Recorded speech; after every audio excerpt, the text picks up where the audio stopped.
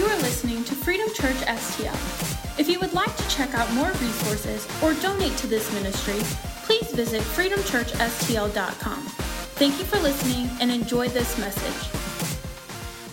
Let's get our Bibles out, and I want you to turn to John chapter 6. We're going to be there for a while. We do have some work to do today. Is that okay? We always have work to do. But let's pray before we jump into this. Father God, I thank you so much. Father, I thank you for your word. I thank you that it is alive, that it's active, that it's sharper than any two-edged sword. It's able to divide us to our very core.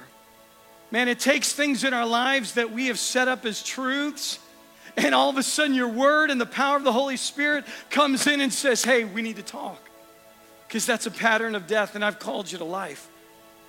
And so, Father, today I pray as a community, whether you're watching down a lens or you're sitting in this house, Father, my prayer is that our ears be open, our hearts be receptive, and our knees be weak, so that when you begin to deal with us, that we are flexible and we're able to just bend our knee and walk in lordship and trust that you are leading us to life. Maybe even in times when we don't understand. Let it be so. In Jesus' name. And everybody said, amen, amen, amen.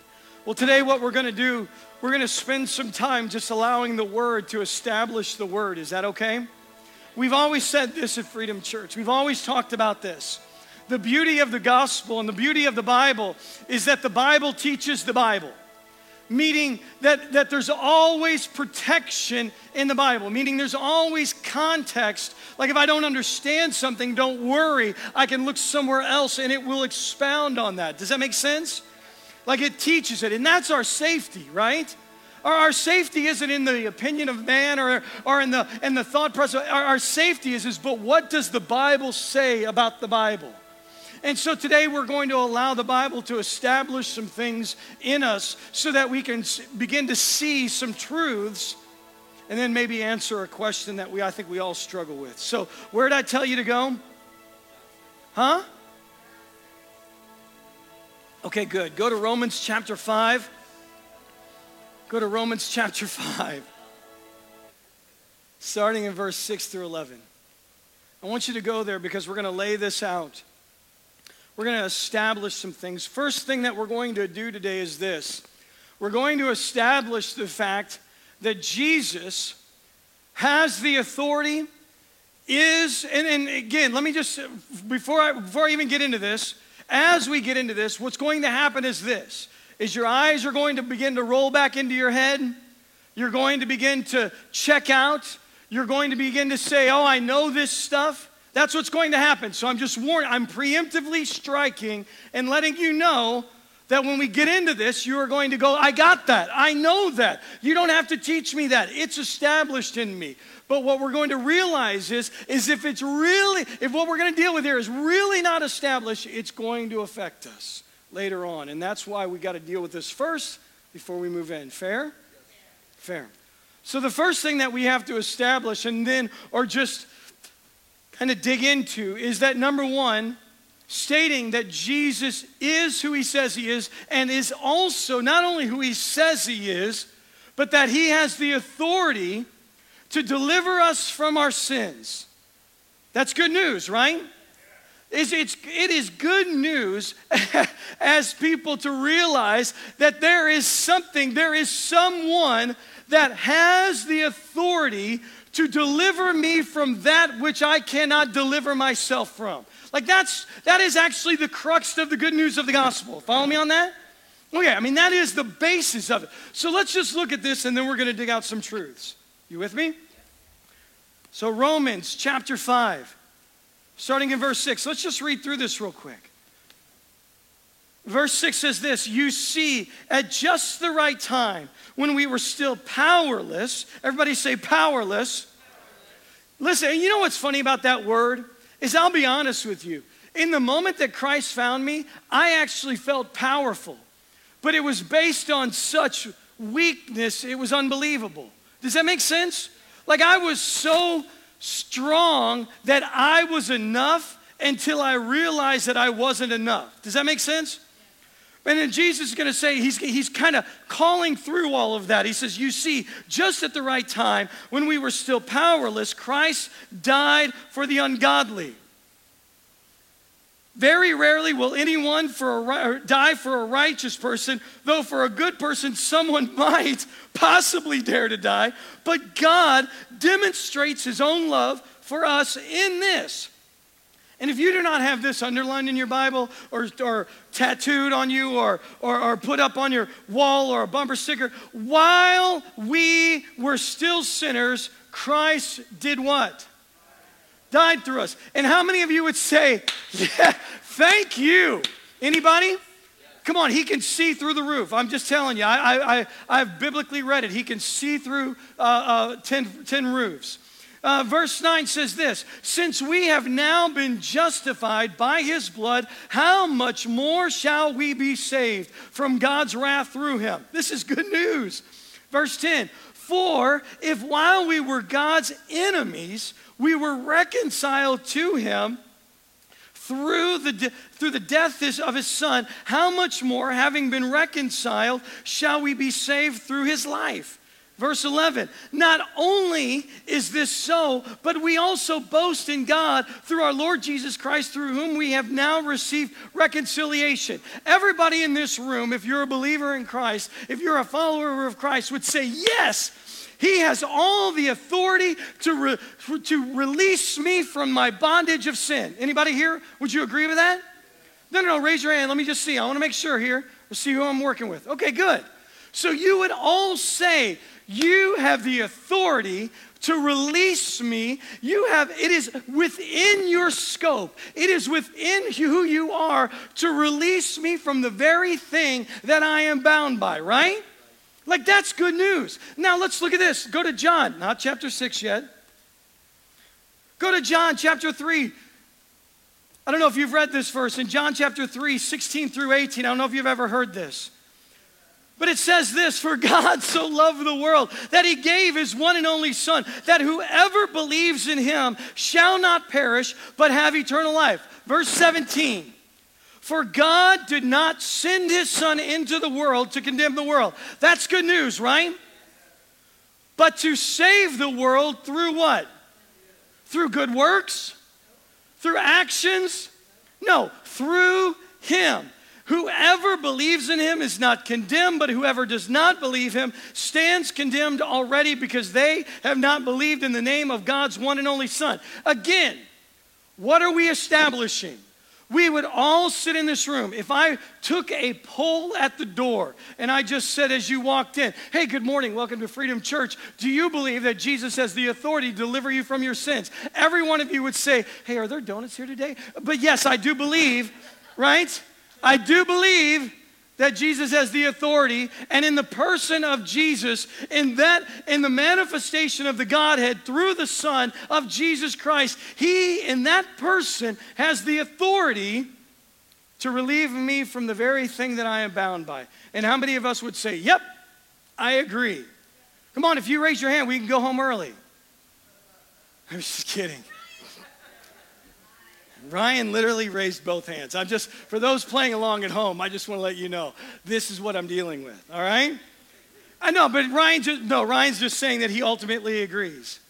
Now, why?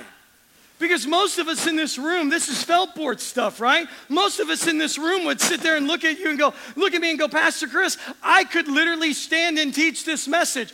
Good, why aren't you, number one? But that's another topic, right? But number two, why is it so important that this truth is established in us? Meaning, why is it so important that we understand that he has this authority? The reason being is because if we do not have this established in us, meaning if I do not have established in it that he is, not kind of, not partial, but fully has all authority to release me from what that binds me, and I can't do anything about it, then that must mean that he has more authority even than that. Are you following me on that? And when I realize somebody has authority that's above my authority, then it causes me now to have to make a decision. Do I submit to that authority? Are you following me on this? What I'm saying is this. We state all the time. We state all the time that we declare that Jesus has all of this authority. That all of this authority, and we are the beneficiaries of this authority. We are the beneficiaries of the fact that he releases us. He takes that which we are bound by and he cuts it off. He has the ability to do that. We state that all the time, but we are called out, and the reality of that truth is called out the second he begins to say something or require something of us. Are you following me on this? We declare and we sing it from the rooftops, God, you have all the authority. Jesus, you have the authority to deliver me from my sin. But the second he begins to test that in us by requiring something of us, we begin to look at him and say, but I'm sorry, and who are you? I'm a big fan of the whole thing of you being able to release me, but now you're requiring something of me? I'm sorry, who are you? I'm sorry, and how? I'm sorry, I don't know about if you understand this, but I'm living my truth. And I'm really appreciative of the fact that you have given me the benefits of being released from sin, but I'm living my truth. So now that you're required, I don't know if you really have this authority to require this of me. Are you following me on this? See, this is why it's important, and this is why we're going to get into John chapter 6. Now you can go to John chapter 6. Did I hear a thank you? Good. John chapter 6. Listen, sometimes we can jump into the word and we can just begin to dig into it, but if we do not have context of the word, sometimes we can miss it. And you have to understand something. My job in this place is to not just make sure that you're entertained and your ears are tickled, but my job in this place is to make sure that you have the understanding, the full gospel, the full picture of the gospel, right? So that you are matured up, so I am matured up, so that we can do the work of the gospel, right? I'll wait for that, right? There we go, okay. So John chapter 6, let's pick this up. John chapter 6. Most of us know this story. We're gonna really kind of get into it when we get into verse 25. But what goes down in the beginning of John chapter 6? Come on, it literally says it in a heading in your Bible. What does it say? Come on, say it out loud. What goes down? He does what?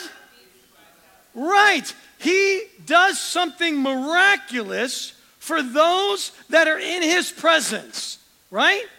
He takes something that those that around him do not have, and he begins to do something miraculous for them. He feeds them, right? It is a feast. It is one of the first potluck dinners ever thrown at a church, right?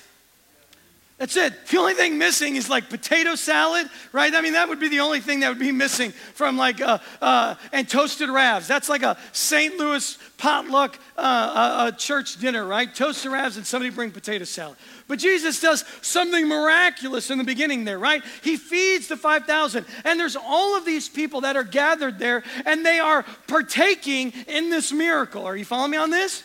They are partaking in the fact that they are receiving that which they do not have from somebody that's willing to give it to them. All right?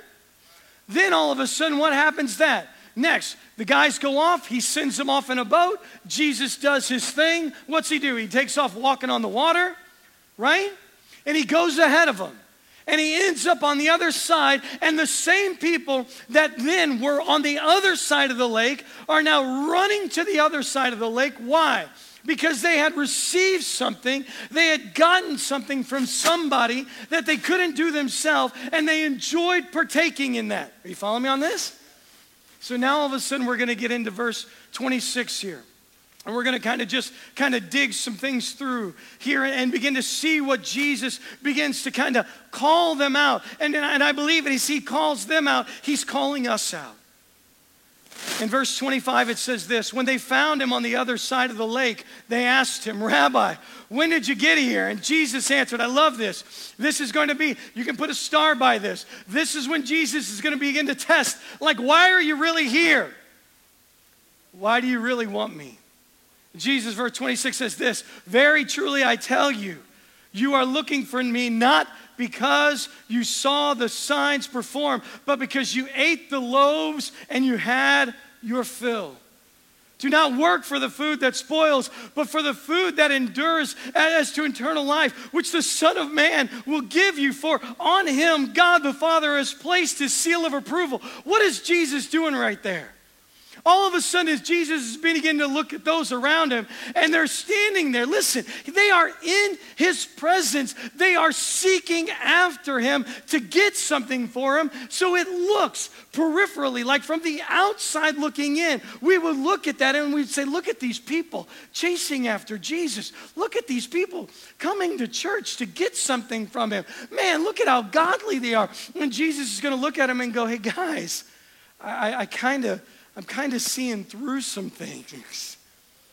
Like I'm kind of seeing through, like you're here not because of me, you're here because you ate of what I gave you and you got your fill. But he doesn't just call them out and just punch them in the mouth and just leave them at that. He's going to give them, he's going to begin to walk out some truth. He's going to begin to establish, let me tell you guys, I'm something more than just a bread maker and a fish multiplier. Like I want to establish my authority in you. I need you to see this, guys. Guys, I know you're here for the food, and I know you're here for this whole thing because you got something that you couldn't do on your own. Like I understand that, and I know that you're looking at me like I have the ability to give you something, but I need you to see me for more than that. Like I need this to be established in you that I'm more than just a bread giver and a fish multiplier. Let's keep going here. Are you following me on this? Because we're going somewhere. There's a reason why he's doing this. And we're going to land somewhere that I think is going to protect us. In verse 32, let's just jump down there.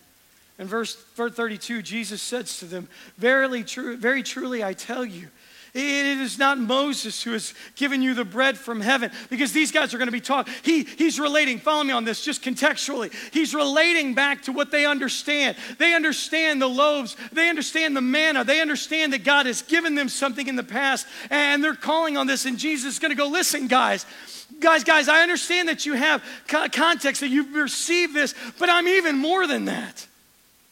Jesus said to them, very truly, I tell you, it is not Moses who has given you the bread from heaven, but it is my Father who gives you the true bread from heaven. For the bread of God is the bread that comes down from heaven and gives life to the world. He's speaking. He's trying to turn their eyes to him.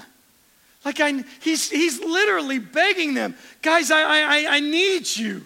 I need you to see what's standing in front of you.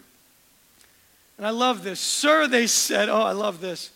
Sir, they said, always give us this bread. They're still in this bread mentality. They're still in this, well, give me the residue, give me the tricks, give me the stuff that fills my belly.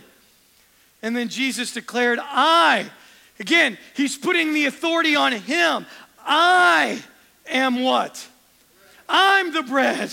I'm the bread of life. Whoever comes to me will never go hungry. Whoever believes in me will never be thirsty. But as I told you, you have seen me and you still do not believe. Let me put that in context of the modern church. You've come and you've received and you've believed that he can forgive you, but you still do not see him as the authority that stands before you. Are you following me on this? I'm telling you, I see this in my own life, that I declare it out of my mouth, that yes, you have all authority in heaven and earth to release me from my bondage of sin. But as I even say that, you're standing before me and go, but do I have authority in your life? Do you see me the way you really need to see me and not just benefiting from the thing I can let you go from? Are you following me on this? Let's pick it up here in verse 43. Come on, are we mature enough to just kind of go through this? Huh? Okay, good. Verse 43, it says this. At this, the Jews there began to grumble. Man, they're not digging this, right? Because they don't like this. They don't like that Jesus is taking the authority off something else and putting it on who? Him. They're not liking the fact that he's beginning to sound like, wait a second, like, who are you? Like I know, like, follow me on this just for a second. I need you to see this in context. We kind of super spiritualize all these moments, right? Oh, the feeding of the 5,000. And we just kind of act like that's just normal. Man, that ain't normal, right? Man, they were just a part of a moment where miracles happened. They literally ate miracles. And now the guy that's standing in front of them that performed those miracles is now pointing back to them. And instead of them going, hey, maybe he's got a point. Maybe we should actually listen to him.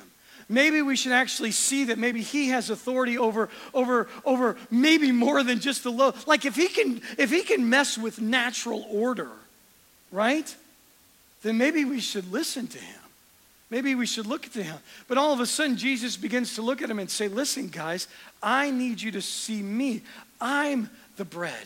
I'm the authority. I'm that which if you eat of me, then you'll never grow hungry. And then all of a sudden, they do what we begin to do. And this is where all of a sudden the rubber meets the road. And I believe where our issues begin to grow into or begin to manifest.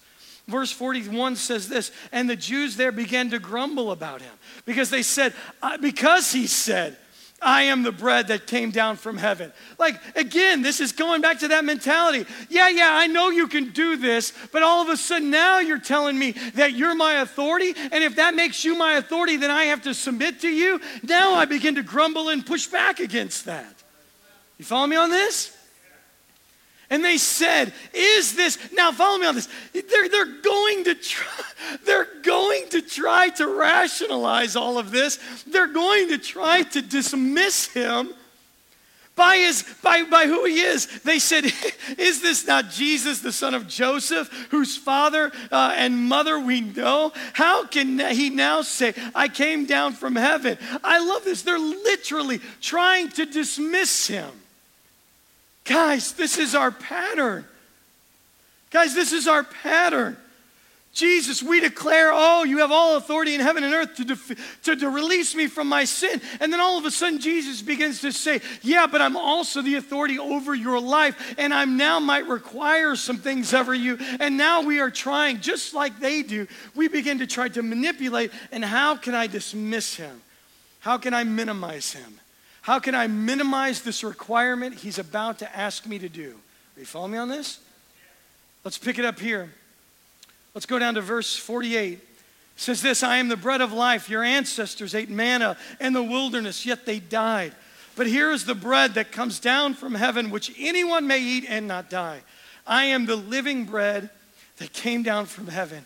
Whoever eats this bread will live forever. This bread is my flesh, which I will give for the life of the world. Then the Jews began to argue sharply among themselves. How can this man give us his flesh to eat?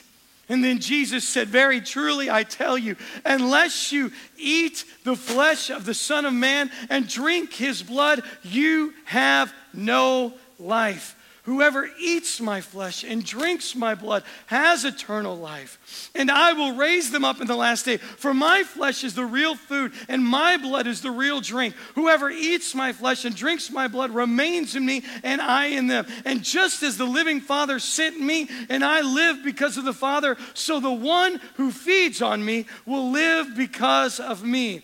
This is the bread that came down from heaven. Your ancestors ate manna and died. But whoever feeds on this bread will live forever.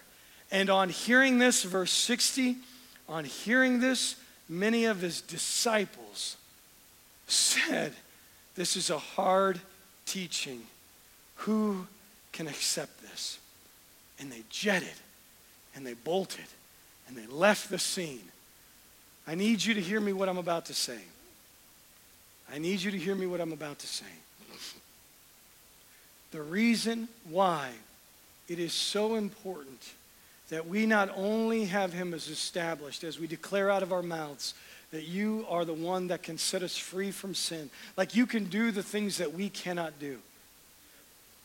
But if we do not have him and actually see him as who he is, as the bread of life, as all these things, we will be no different than the people that stood before him, that when he begins to require us of things, when he begins to ask us of things that seem odd, that seem out of place, that seem weird, when he begins to speak to us and say, I need you to do this, I need you to do this action, I need you to trust me in this, that we do not look back at him and say, I'm sorry, I can dismiss you. You're just Joseph's kid, and that's a little weird, the whole, like, eat your flesh and drink your blood. I'm out. Check, please. See, here's the funny thing, guys. I guarantee that if I read this story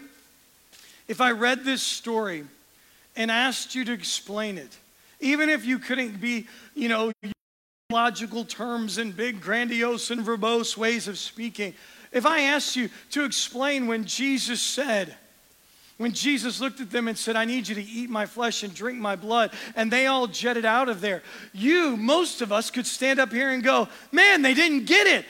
He's going to die for them. It's going to be his flesh and it's going to be his blood. Don't they get that? Right?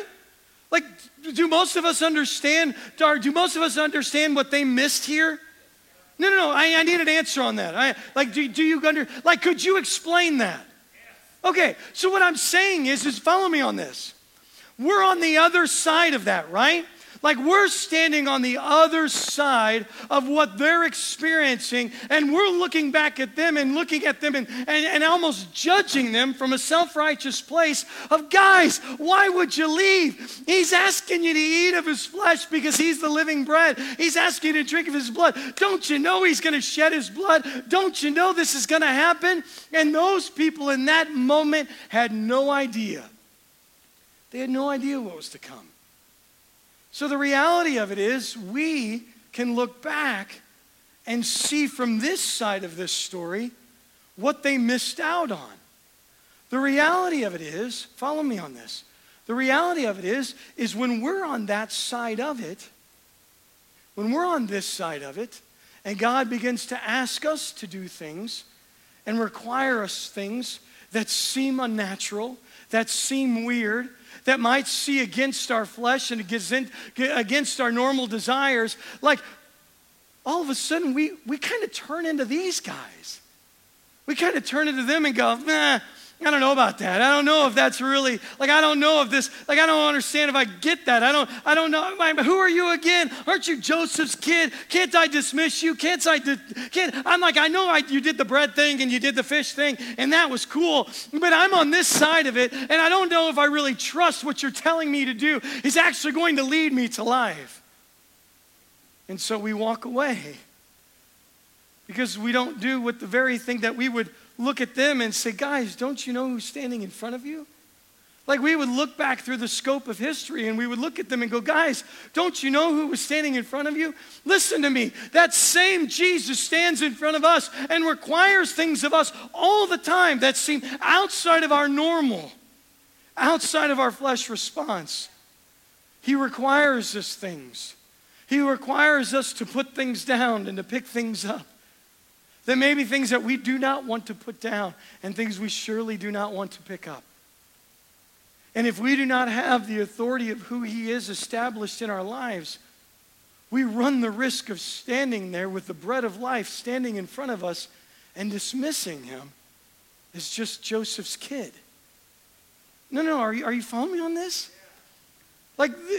You wonder why for the last 13 years I've done nothing but just rehash the teaching on lordship. You wonder why. Like for the last 13 years, I've spent all my time trying to invest into this house, the understanding of lordship and seeing Jesus for who he is, and not just for somebody that can release me from something and get me out of something, but seeing him as authority.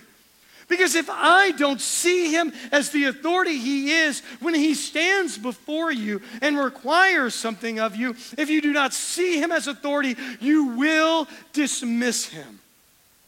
And you can do it from the position of sitting in a church. And that's what I'm terrified of. I'm terrified that we sit in the house of the fish multiplier and the bread maker, and we benefit and we all agree that, oh, how great you are, that you released me from this sin. But then he stands in front of you and he says, Sonia, I need you to let go of that way of thinking. And we look at him and go, I'm sorry, who are you? I'm sorry, aren't you Joseph's kid? Like the bread was good and the fish were good, but who are you in my life that says that you can tell me what to do? See, let's look at one more passage here. Are you still with me today? Guys, I know this is a little heavy, but this is, I know, it's like, oh, come on, teach on the fruits of the Spirit and teach on this and teach on that. Listen, I can teach on all of those things, but if we do not have this established in us, it all falls apart. Let's look at one more thing. I want you to go to John. Go to John chapter 8. John chapter 8, verse 7 through 11. We know this story. We love this story. This is when Jesus has got somebody that's brought to them, and this woman is brought to him. He's caught in the act of adultery. They bring this lady in front of him. And I love this. And I mean, I don't love this situation, but I love this story. And we know this. We know the story. We know the end before the beginning. We know what's about to go down. But I want you to see this very clearly. Because this statement that he says is one of those statements that if we don't have the authority established in us, we're going to miss it.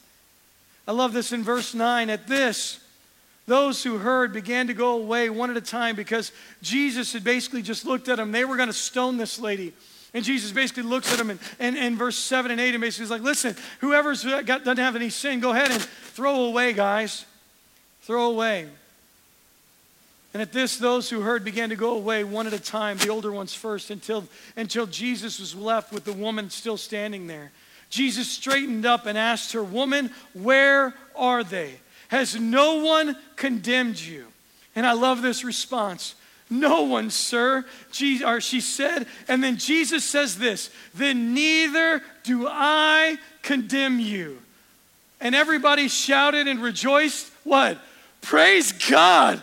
Hallelujah. He doesn't condemn me.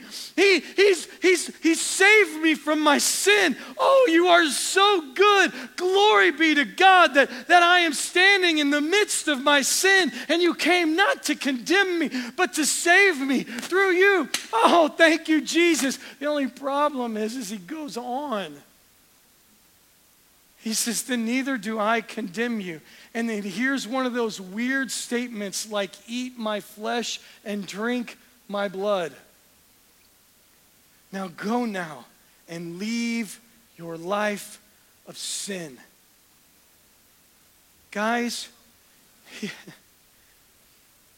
there are moments in our life all the time, actually, that we love when Jesus comes in and begins to do things in our life that Jesus can only do. Like find us in the midst of our despair. Like come, we love verses like come to me, all who are weary and labor, and I will give you rest, right? We love that. Because we love elevating him to the one that can give us rest. We love elevating him to the one that came to not condemn me. Oh, thank you, Jesus, for giving me life. Oh, thank you, Jesus, for releasing me from sin. Thank you, Jesus. And then he goes, God, I'm so glad. I'm so glad that you see me as that which can do that. Oh, but by now I'm requiring something of you. Now I'm requiring you go and leave your life of sin. I'm sorry? Excuse me? How dare you? How dare you look at my truth and call it sin? How dare you look at what I have established and who I am? Who are you, son of Joseph? Who are you, bread maker and fish monger? Who are you that you have the right to speak to my truth and tell me how to live my life? How dare you? Who do you think you are? I don't mean to be dramatic, but the reality of it is I've done that in my life too many times. Because I love the benefits of the bread maker and the fish multiplier. But then all of a sudden when he flexes his authority and says, now I require something of you. That's all of a sudden pushes back against my kingdom, my lordship of my life. And guys, my fear is that we do not have this established. My fear is that my son could literally sit in church for 20 years, 30 years, 40 years. He could sit in church for all of this time, sit under an amazing pastor, a great man of God. He could. This is another church, but he could sit under that. But if he doesn't have it established that who Jesus is, that when Jesus begins to look at Cru and go, Cru, I know you want to go this way, but I'm requiring you to go this way, that he will miss those opportunities and still run his own life while still sitting in the building because he really digs the fish and he really digs the bread. Are you following me on this? Like my fear, follow me on this. I'm going to just pick on my son just for a second. My fear is that, this is honestly a fear of mine that I pray for all the time. My fear is that the lordship of Christ is not established in my son and that he even finds his employment in the church. That somebody pays him to lead worship. Somebody pays him to do what he's gifted at doing. And even in that, even in him working out all of those things, he still doesn't have it established as his lordship of Christ. And when Jesus says, I need you to walk this way, and maybe I need you to walk away from this gig or walk away from this thing, that he runs from it and looks at Jesus and goes, hey, I don't know you, man. Aren't you Joseph's son? He minimizes him, all while working in the church. Man, if my fear is for him in the church, my fear is for all of us. My fear is for myself. I stand up here every Sunday and try to give you the word, but my fear is that I would be one of those that delivers the word, and then in the end, he looks at me and says, I'm sorry, I don't know you, because you didn't know me, really. Do you see the weight of this? Do you see that we could all be beneficiaries of the bread and the fish and declare out of our mouths that he is the authority to release us from the very thing that binds us. Yet that when he speaks up and says, hey, I need you to leave that life of sin. And we push back and say, and we even use the word, but I'm free to do this. I have the freedom. It's not even established in your word. Yeah, but it's a stumbling block to those around you. How dare you speak to my walk? I'll walk this out. Yeah, but I'm the one that gave you the walk, and so I'm requiring something. Who do you think you are talking to me like this? Aren't we on the same page? Aren't you my co-pilot in life? You follow me on this? Are you seeing the weight on this? Guys, he's going to stand before you. And I'm sorry, we all come to him. We all come to the goodness and the knowledge of the fact that he can release us from sin. But the second we understand that he has that authority, coming along right with that is the realization that he is the authority now for all of our life. Every aspect. And when he looks at you and says, put that down, we don't push back and go, who are you? We just go, you know what? I don't even understand. Like, follow me on this. Have you ever had God tell you to do something? Have you ever read in his word and felt like God's leading you to do something and you didn't understand it in the moment? Anywhere? Anybody? Like it was just something he was leading you. You wanted to do this, and he was like, no, I need you to do this. And sometimes you didn't even know what was to come, but you just trusted him. And then when you look back on it, you see like being on the other side of that story, you look back and you go, oh yeah, I get that. See, that's that establishment of authority. That's that establishment and that trust factor of going, God, even when you say weird things like eat of my flesh and drink of my blood, I don't even know what you're talking about. But if that's what it is, let's do this. I love how this finishes, and I'm just going to close with this. Let's jump down to the very end of John chapter 6, because I want to see this. On verse 60 it says this, on hearing it, many of his disciples said, this is a hard teaching. Who can accept it? Aware that his disciples were grumbling about this, Jesus said to them, does this offend you? Then what if you see the Son of Man ascend to where he was before? The Spirit gives life, and the flesh counts for nothing. The words I have spoken, he's again establishing his authority. Guys, do you know who's in front of you? Yet there are some of you who do not believe. Verse 64. For Jesus had known from the beginning which of them did not believe and who would betray. And he went on to say, this is why I told you that no one can come to me unless the Father enables them. From this time, many of his disciples turned back and no longer followed him. They checked out because they couldn't see him for who he really is. And then I love this. Jesus looks at the guys standing with him that are left. You do not want to leave me? Do you? I'm sorry, he says, you do not want to leave too, do you? Jesus asked the 12. And I love what I pray that our response is to Jesus. Simon Peter just answers him, Lord, to whom shall we go? You have the words of eternal life. We have come to believe and to know that you are the Holy One of God. Guys, listen to what he's saying there. Peter basically just looks at him and goes, listen, I don't even understand the whole eating of your flesh and drinking of your blood. But if you tell me to stand on my head for the next 10 hours and that's what you desire of me, will somebody grab my feet? Right? I mean, that's what he's basically saying. Like he's so sold out to the fact that, listen, where am I going to go? I've already bought into it. Like I'm sold out to the fact that you are it. So even if I don't understand it, even if I don't see the end result, even if it goes against everything that's in me, like fine, if you tell me to stand on my head, John, get over here, grab my right foot. I'm getting on my head. I don't get it. I don't understand what's the point of it, but I believe that you have the words of life. And if you tell me, I'm going to do it, because where else am I going to go? See, that's sold out not just to the bread maker and the multiplier of fish. That's sold out to the Son of God. So my prayer is that we have that kind of authority established in us so that when he stands before you and goes, guys, I'm acquiring some things of you, you just go, you know what? Somebody grab my feet. I don't know what he literally just told me to stand on my head, and I don't even know why. But if he says it, his words are life. His words are life, and I'll stand on my head for eternity if I have to, if I get him. Because not only do I see him as that which can release, I see him above all things. And because of that, I look back and I just go, just like Peter said, where am I going to go? Like, where do I go from this?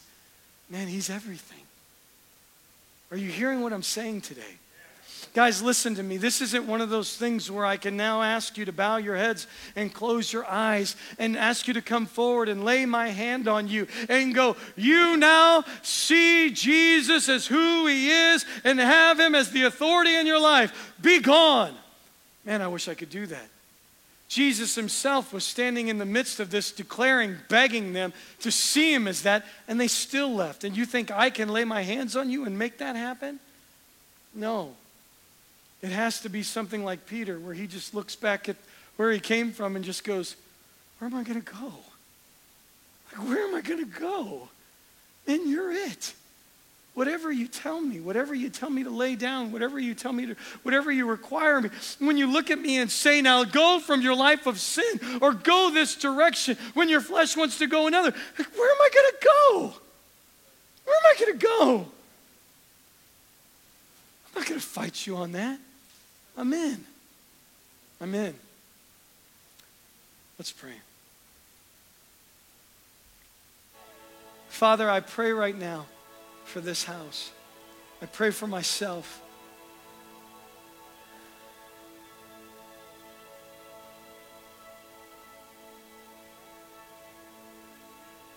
Father, I thank you that we do have a spirit of thankfulness from being set free from sin.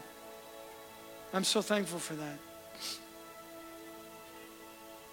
But Father, my prayer today is that we have a full revelation of your authority in our lives. So that when we look back over our lives, we state and we parrot the words of Peter. We just say, where am I going to go? where could I go? And just cling to whatever you require of us. We don't try to minimize you. We don't try to dismiss you. We don't try to argue our stance. We just go, where would I go? Even if I don't understand it, I trust you. Father, let that be the testimony of this house. Let it rest on us like a wet blanket. In Jesus' name. And everybody said, amen. Well, stand to your feet. Come on now. That help anybody today? Thanks for joining us. If you would like prayer, you can text Freedom Prayer to 94000 and send us your prayer request. And don't forget to find us on social media at Freedom Church STL. You can also find more info on our website at freedomchurchstl.com.